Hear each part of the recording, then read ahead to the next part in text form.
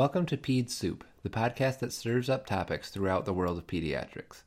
I'm your host, Jim McCarthy, and on today's episode we're going to spend our time on the adolescent end of the spectrum with some sexually transmitted infections. This is actually a perfect podcast topic because since we're audio only, this is the one format where you can learn about STDs with zero risk of seeing a picture of infected genitals. Even with only audio, we're obviously going to talk about sex some during this episode, so you might want to have your headphones handy in case there are other people around. The best way to manage any kind of infection is to either not get one or to catch it early, so we'll start with prevention and screening. As always, vaccines are great for prevention. Hepatitis A and B are technically sexually transmissible and are vaccinated against as part of the standard immunization schedule. HPV also fits under the umbrella of vaccine-preventable STDs, although sexual contact isn't the only way HPV is spread. There isn't a lot to go into about the disease itself. It's managed the same way wherever the warts show up, excision or cryotherapy. So this will be pretty much all we have to say about HPV. The HPV vaccine first became available in 2006, and at this point there are a few different formulations out there. The most important thing to know is that it is safe and effective, and multiple studies have shown that being vaccinated has no significant effect on sexual risk-taking behaviors. The kids aren't going extra wild because they know they're protected from HPV.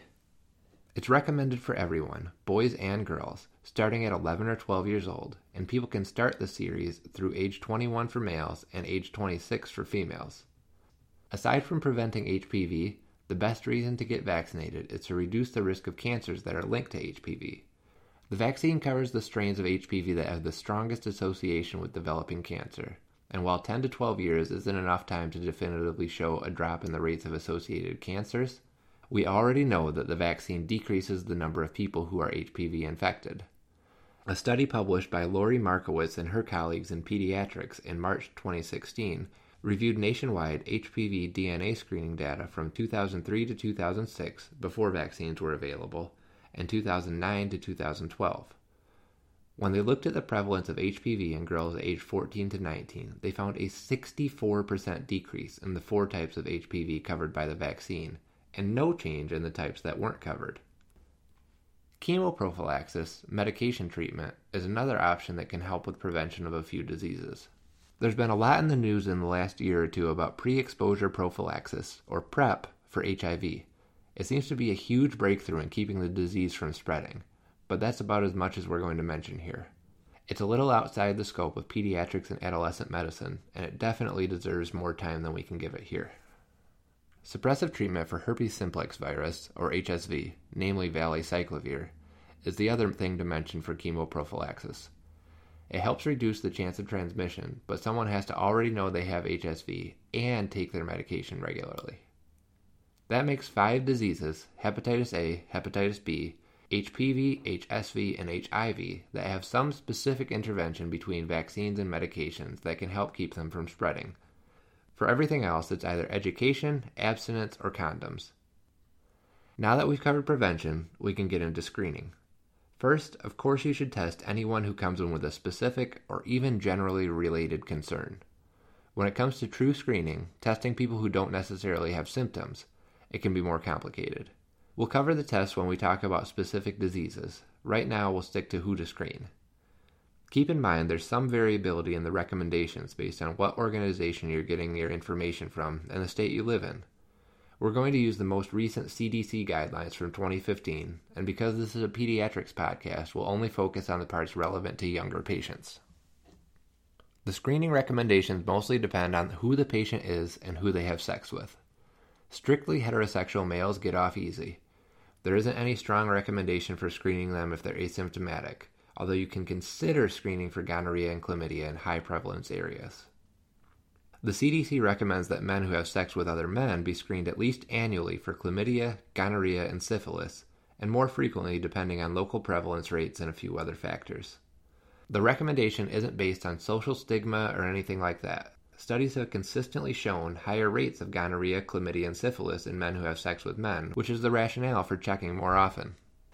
For females, the recommendation is to universally screen everybody who is under 25 and sexually active once, and to repeat screening when new risk factors, namely new partners, come around. Why screen asymptomatic females and not males? the stakes are higher. Even if they have no symptoms, women with gonorrhea or chlamydia are still at risk for developing chronic infections and pelvic inflammatory disease, which can lead to infertility. Infertility versus a screening test that takes less than 5 minutes to collect is a pretty easy decision when you're comparing risks and benefits. HIV is in a class of its own for screening. This is the only part of the episode where we're going to spend any real time on HIV. The clinical and management aspects deserve their own episode, but screening is worth mentioning. The CDC recommends one-time opt-out screening for everyone aged 13 to 64, regardless of risk factors. Opt-out screening means you tell the patient that you'll be checking for HIV unless they explicitly tell you they don't want to be tested. That's how seriously they take HIV detection. Unless the patient directly says, "I don't want to find out," they're getting tested.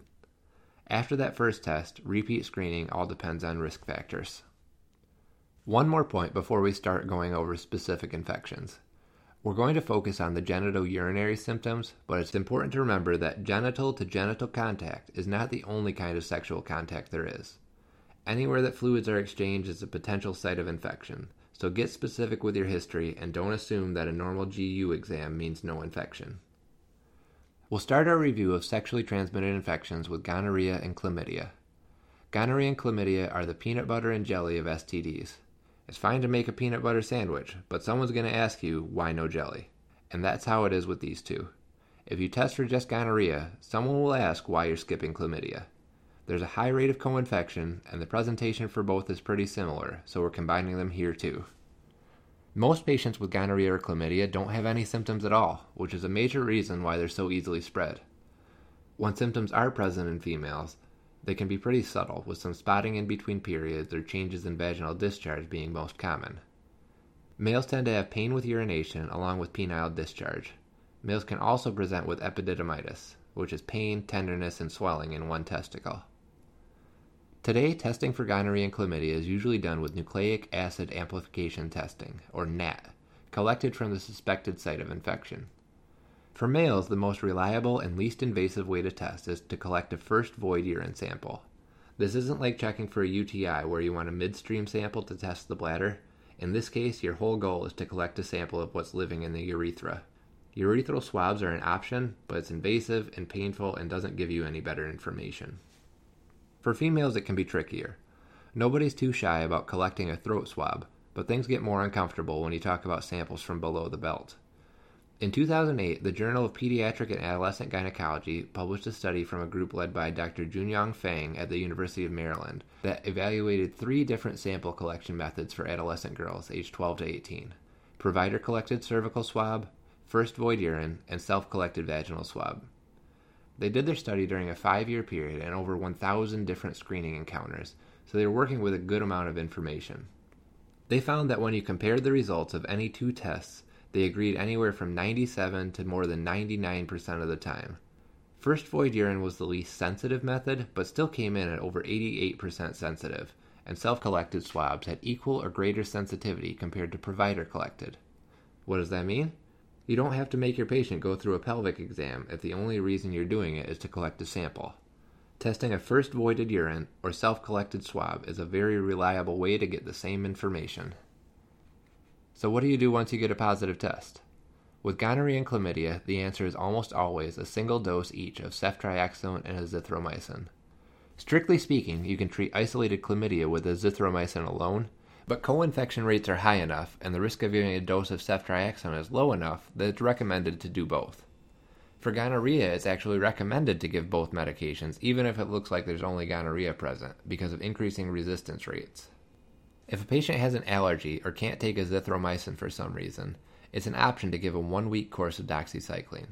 It's going to have to be a pretty convincing reason, though, since single-dose therapy is so much more reliable in terms of completing the treatment. The one exception worth mentioning is epididymitis. In this case, the single dose of ceftriaxone stays the same, but the recommendation is for 10 days of treatment with doxycycline. Before we get too far from gonorrhea and chlamydia, we should also talk about pelvic inflammatory disease. While the vast majority of cases are sexually transmitted, PID is defined as any infection of the uterus, fallopian tubes, or ovaries. It can cover a broad spectrum of clinical presentations, but the most consistent symptom is pain in the lower abdomen or pelvis. Abnormal spotting, particularly heavy periods, and changes in vaginal discharge should also get your attention, but pain is the main thing that separates PID from an uncomplicated infection. There isn't a gold standard diagnostic test for PID. It's mostly based on clinical findings and history. If you suspect PID, you should do a bimanual exam every time. Pain or tenderness with cervical motion or palpation of the uterus or adnexal areas is anywhere from 65 to 90% sensitive for PID. You order the full panel of STI tests, gonorrhea, chlamydia, syphilis, HIV, and wet mount, along with a pregnancy test, but you don't have to wait for the results before you start treatment. There's a really low threshold to treat for PID because, like we mentioned earlier, untreated PID can cause scarring and infertility. The decision point is whether or not the patient needs to be hospitalized for IV antibiotics. If the patient has severe clinical symptoms or signs of a pelvic abscess or any other condition that might require surgery, you should definitely admit. Other indications are pregnancy or a failure of oral antibiotics, whether it's because they didn't take them, couldn't keep them down, or they just didn't work. If your patient qualifies for outpatient management, it's a single dose of ceftriaxone along with 2 weeks of doxycycline. So to recap, if you suspect or confirm an uncomplicated infection with gonorrhea or chlamydia, the standard treatment is 1 dose of ceftriaxone and 1 dose of azithromycin. It's effective, and you don't have to rely on the patient taking an extended course of antibiotics to clear the infection. If you have a more complicated outpatient problem, namely epididymitis or PID, you keep the single dose of ceftriaxone and give anywhere from 10 to 14 days of doxycycline. Okay, that was a lot of gonorrhea and chlamydia. We got 2 more big topics to cover, but they'll both go a lot quicker. HSV, herpes simplex virus, comes in 2 major types, HSV1 and HSV2. Historically speaking, HSV1 is more commonly associated with oral herpes, cold sores, and HSV2 is responsible for genital infections. But there's plenty of cross-pollination.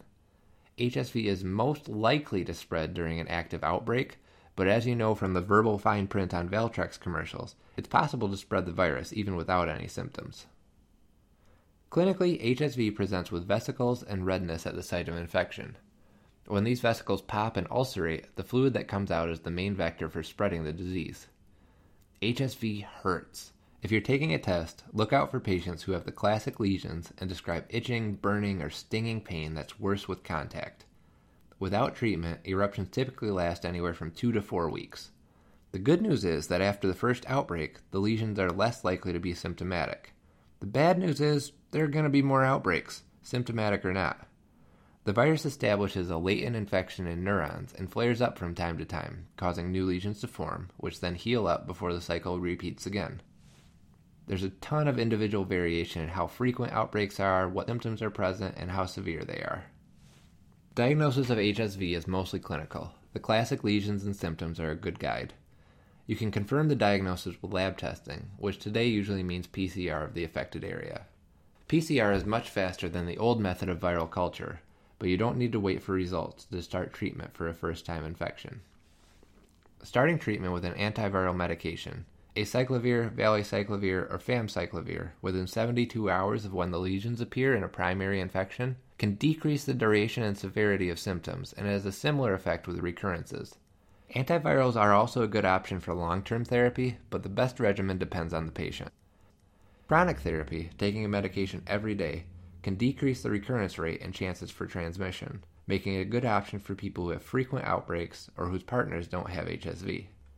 If your patient has recurrences pretty rarely, their symptoms are minor, their partner has HSV already, or any combination of those 3, episodic treatment, taking medication only once an outbreak starts in an effort to shorten the duration of symptoms, might be the best route. The last disease I want to cover in this episode is syphilis. Historically speaking, syphilis is a big deal. People tended to refer to it as a disease that came from whatever country they didn't like at the time. The Russians called it the Polish disease, Italians called it the French disease, and the French called it the Italian disease. Syphilis was a major cause of morbidity and social stigma, mostly because of the facial lesions and neurologic impairments that are late complications in untreated disease.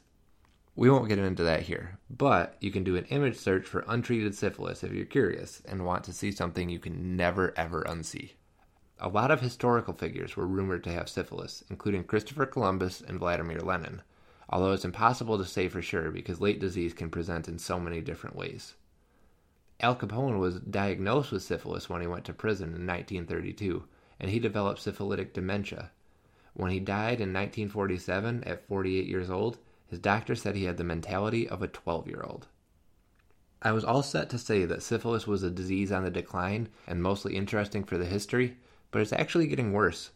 According to the CDC's most recent STD surveillance report, the incidence of syphilis in the U.S. has been going up ever since 2000, and in 2015 there were almost 24,000 cases of primary and secondary syphilis reported. So while the history is interesting, it's something you still need to know about. Clinically, syphilis is divided into two stages, early and late. We're going to skip over late syphilis. It's less common now that we have effective treatments, and it's probably not something we need to cover for pediatrics review. We'll also save congenital syphilis for an episode about congenital and neonatal infections. Early syphilis, which includes both primary and secondary syphilis, is where we're going to spend all our time. Primary syphilis can be asymptomatic, but whether you're taking a test or examining a patient, you're looking for a chancre. A chancre is a painless lesion that develops at the site of infection. It starts as a papule, then ulcerates before healing over. They look like they should be incredibly painful, but they're not, and between the lack of symptoms, the possibility of not noticing the lesion at all, and being embarrassed, people sometimes don't get treated, which leads to more people getting infected with syphilis. If you're taking a test, I can't stress enough how important it is that the chancre doesn't hurt. If you see the words painless and ulcer together in a question, it's probably safe to cross out any answers that aren't related to syphilis. Secondary syphilis is a little trickier, but based entirely on my anecdotal experience, it doesn't come up often in patient care or on tests. It can develop anywhere from weeks to months after the chancre shows up, and can have pretty nonspecific symptoms. The most characteristic symptom, which means most likely to show up on a test, is a rash. It can have any appearance, but the classic secondary syphilis rash is a diffuse maculopapular eruption with red or reddish-brown lesions that covers the palm and soles. For diagnosing syphilis, it's all serologic testing. There are a lot of different algorithms, but the classic one, and again, classic means most likely to be tested, is to start with the rapid plasma reagent, or RPR, test, and then confirm with FTA-ABS. The treatment of syphilis has a really interesting history, which is honestly more interesting than the way it's treated now. If you're not at all curious about the historical treatments, and I promise it's at least worth a listen, you can fast forward through the next 30 seconds. Still with me? Excellent. For the first 400 or so years that syphilis was a known disease, the treatment was mercury. Drinking it, rubbing it on your skin, vaporizing it into a steam to breathe in, or injecting it directly into your bladder. Over 4 centuries, people came up with a lot of ways to get mercury into their systems. Presumably it worked. There aren't a lot of randomized control trials out there, but even if it wiped out your syphilis, mercury is still really toxic. The next generation of treatments was arsenic-based, which was slightly better because of advances in chemistry, but there's a reason people kept working to find new treatments. In the late 19th and early 20th century, doctors had noticed that patients with syphilis who contracted another disease that caused high fevers would sometimes be cured of their syphilis. It worked often enough that they started looking at inducing fever as an option for treatment, and eventually landed on malaria. At the time, malaria could be pretty effectively treated with quinine, so the idea was to inoculate the patient with malaria, let the fevers run long enough to wipe out the syphilis, and then treat the malaria with quinine. This sounds bizarre, and it is, and it was only used in extreme and late-stage cases. They weren't giving malaria to anyone with a chancre. But it worked. It worked so well for late-stage disease that Julius Wagner Jauregg, whose name I apologize for mangling, won the 1927 Nobel Prize in Medicine for using malaria to treat neurosyphilis. Shortly before World War II, penicillin was discovered, and nothing has changed in the treatment of syphilis since then. The dosing and duration of treatment can vary based on the presentation and the patient, but if the question is syphilis, the answer is always penicillin. Penicillin therapy is generally considered to be safer than mercury, arsenic, and malaria-based regimens, and there have been no signs of resistance developing in over 60 years. It's so effective that if a patient with a penicillin allergy has syphilis, the best answer, and I'm speaking directly to test takers right now, is usually to do penicillin desensitization and treat them with penicillin. And that's it. We've reached the finish line in our trip through STDs. We covered a lot of ground, so we'll recap some take-home points. If you have concern for a patient, you're never wrong to screen, especially for gonorrhea and chlamydia. and the CDC has some readily available guidelines for you. You should also keep a low threshold for diagnosing and treating PID. The treatment is pretty benign, and the consequences of missing the diagnosis can be irreversible. Finally, always think syphilis if you see a painless ulcer, and once you have a diagnosis, the first choice for treatment is penicillin, even if the patient is allergic.